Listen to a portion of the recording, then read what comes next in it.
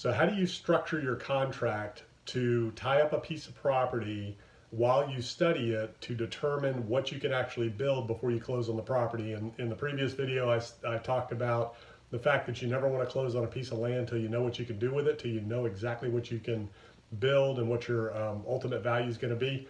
So how do you actually make that happen? What does it look like? So what you want to do is you want to obviously start the process with an LOI, letter of intent, laying out the terms to which you would be agreeable to purchase the property. So once the LOI is accepted, then you can move into the contract phase. And for some people, you can just start with the contract.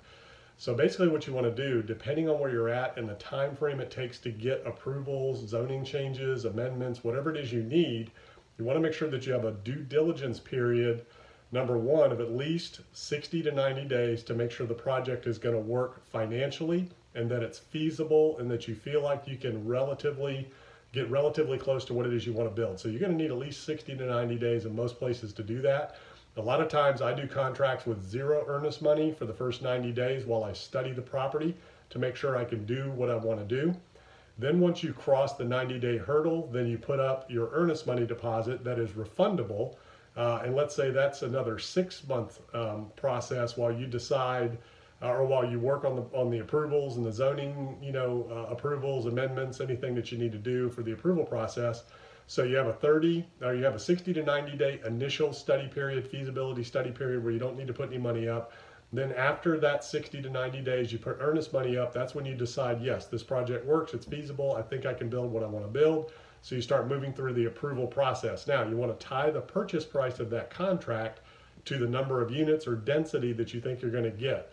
So if you think you can get 100 units and you're paying $1 million, well, that's $10,000 a unit. So you want to make sure you get that. If you can only get 80, then you only pay $800,000. So you want to tie the purchase price to the density that you think you can get for the project, because that's ultimately going to determine the value.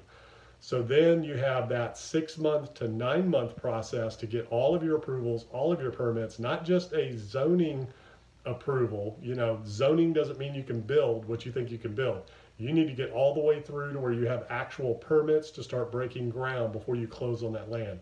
And then you want to have the ability to cancel the contract at any time if you are unable to get the density or the number of units that you're looking for. So that's kind of how you do the contract. You want to go 60 to 90 days of a feasibility period to make sure that you are relatively confident that you can build what you want to build, that the numbers are going to work. Once you cross that, you put earnest money up, give yourself 6 months to a year, depending on how long you think it's going to take to get all of your approvals.